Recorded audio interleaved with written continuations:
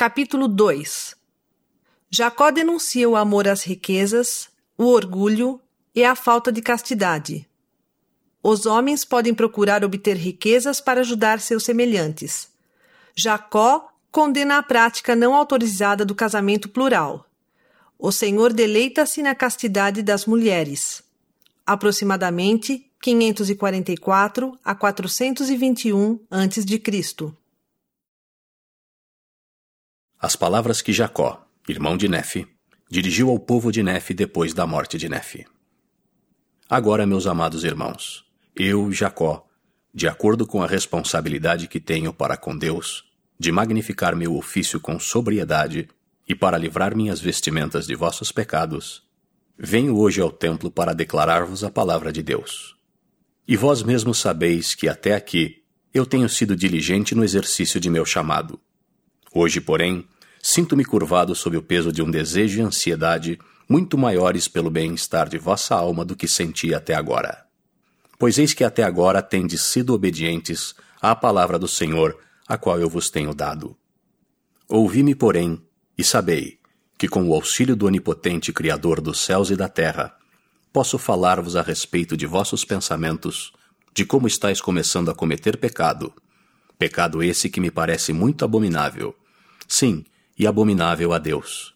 Sim, entristece-me a alma e faz-me encolher de vergonha ante meu Criador ter que vos testemunhar sobre a maldade de vosso coração.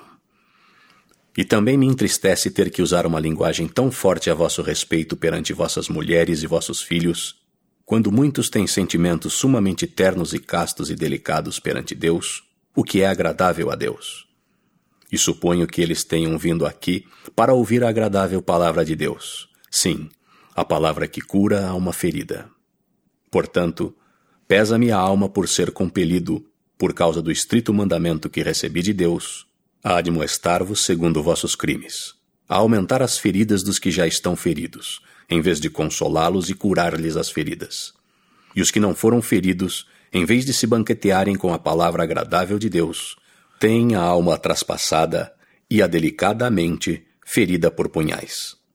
Mas, não obstante a magnitude da tarefa, devo agir segundo os mandamentos estritos de Deus e falar-vos de vossas maldades e abominações na presença dos puros de coração e daqueles de coração quebrantado, sob o olhar penetrante do Deus Todo-Poderoso.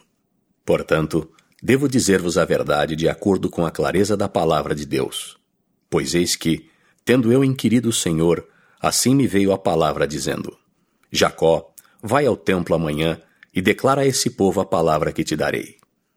E agora eis que, meus irmãos, esta é a palavra que vos declaro, que muitos de vós haveis começado a procurar ouro e prata e toda espécie de minerais preciosos que se encontram em abundância nesta terra, que é uma terra de promissão para vós e para vossos descendentes. E a mão da providência favoreceu-vos muito agradavelmente, de modo que obtivestes muitas riquezas. E porque alguns de vós obtivestes mais abundantemente do que vossos irmãos, enchestes o coração de orgulho e andais com dura cerviz e cabeça levantada, devido aos vossos custosos trajes. E perseguis vossos irmãos, porque supondes que sois melhores do que eles. E agora, meus irmãos, supondes que Deus vos justifica nisto? Eis que vos digo, não. Ele, porém, condena-vos. E se persistirdes nestas coisas, seus julgamentos cairão rapidamente sobre vós. Ó, se ele vos mostrasse que vos pode traspassar e que com o relance de seu olhar pode lançar-vos ao pó. Ó, se ele vos livrasse desta iniquidade e abominação. E ó, se escutasseis a palavra de seus mandamentos e não permitisseis que o orgulho de vosso coração vos destruísse a alma. Pensai em vossos irmãos como em vós mesmos, e sede amáveis para com todos, e liberais com vossos bens para que vossos irmãos sejam ricos como vós. Mas antes de buscardes riquezas, buscai o reino de Deus. E depois de haverdes obtido uma esperança em Cristo, conseguireis riquezas se as procurardes. E procurá-las eis com o fito de praticar o bem, de vestir os nus e alimentar os famintos, e libertar os cativos, e confortar os doentes e aflitos. E agora, meus irmãos, falei-vos sobre o orgulho. E aqueles de vós que afligistes o próximo, e o perseguistes devido ao orgulho de vosso coração, por causa das coisas que Deus vos deu, Que dizeis disto? Não supondes que tais coisas são abomináveis àquele que criou toda a carne? E para ele uma criatura é tão preciosa como a outra.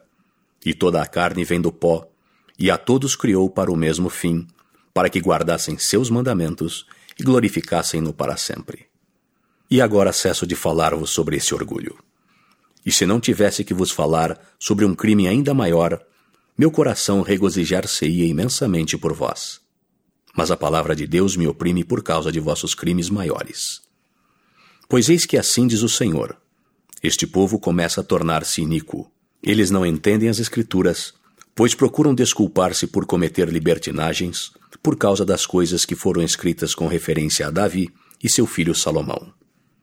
Eis que Davi e Salomão realmente tiveram muitas esposas e concubinas, o que foi abominável diante de mim, diz o Senhor. Portanto, assim diz o Senhor: tirei este povo da terra de Jerusalém pelo poder de meu braço, a fim de suscitar para mim um ramo justo do fruto dos lombos de José. Portanto eu, o Senhor Deus, não permitirei que este povo proceda como os antigos. Portanto, meus irmãos, ouvi-me e atentai para a palavra do Senhor. Pois nenhum homem dentre vós terá mais que uma esposa e não terá concubina alguma. Porque eu, o Senhor Deus, deleito-me na castidade das mulheres. E as libertinagens são para mim abominação, assim diz o Senhor dos Exércitos. Portanto, este povo guardará os meus mandamentos, diz o Senhor dos Exércitos, ou a terra será amaldiçoada por sua causa. Porque se eu quiser suscitar posteridade para mim, diz o Senhor dos Exércitos, ordenarei isso a meu povo. Em outras circunstâncias, meu povo dará ouvidos a estas coisas. Porque eis que eu, o Senhor, vi a dor e ouvi o lamento das filhas de meu povo na terra de Jerusalém. Sim, e em todas as terras de meu povo, por causa das iniquidades e abominações de seus maridos. E não permitirei, diz o Senhor dos Exércitos, que o lamento das belas filhas deste povo, que tirei da terra de Jerusalém, suba a mim contra os homens de meu povo, diz o Senhor dos Exércitos. Porque não levarão em cativeiro as filhas de meu povo, por causa de sua ternura, sem que eu os visite com uma terrível maldição, até mesmo destruição, porque eles não cometerão libertinagens como os antigos, diz o Senhor dos Exércitos. E agora eis que, meus irmãos, sabeis que estes mandamentos foram dados a nosso pai Leí. Portanto, já os conhecieis, e caístes em grande condenação, porque haveis feito estas coisas que não devíeis ter feito. Eis que haveis praticado maiores iniquidades que os lamanitas, nossos irmãos. Haveis quebrantado o coração de vossas ternas esposas e perdido a confiança de vossos filhos, por causa de vossos maus exemplos diante deles. E os soluços do coração deles sobem a Deus contra vós. E por causa da severidade da palavra de Deus, que desce contra vós, muitos corações pereceram, traspassados por profundas feridas.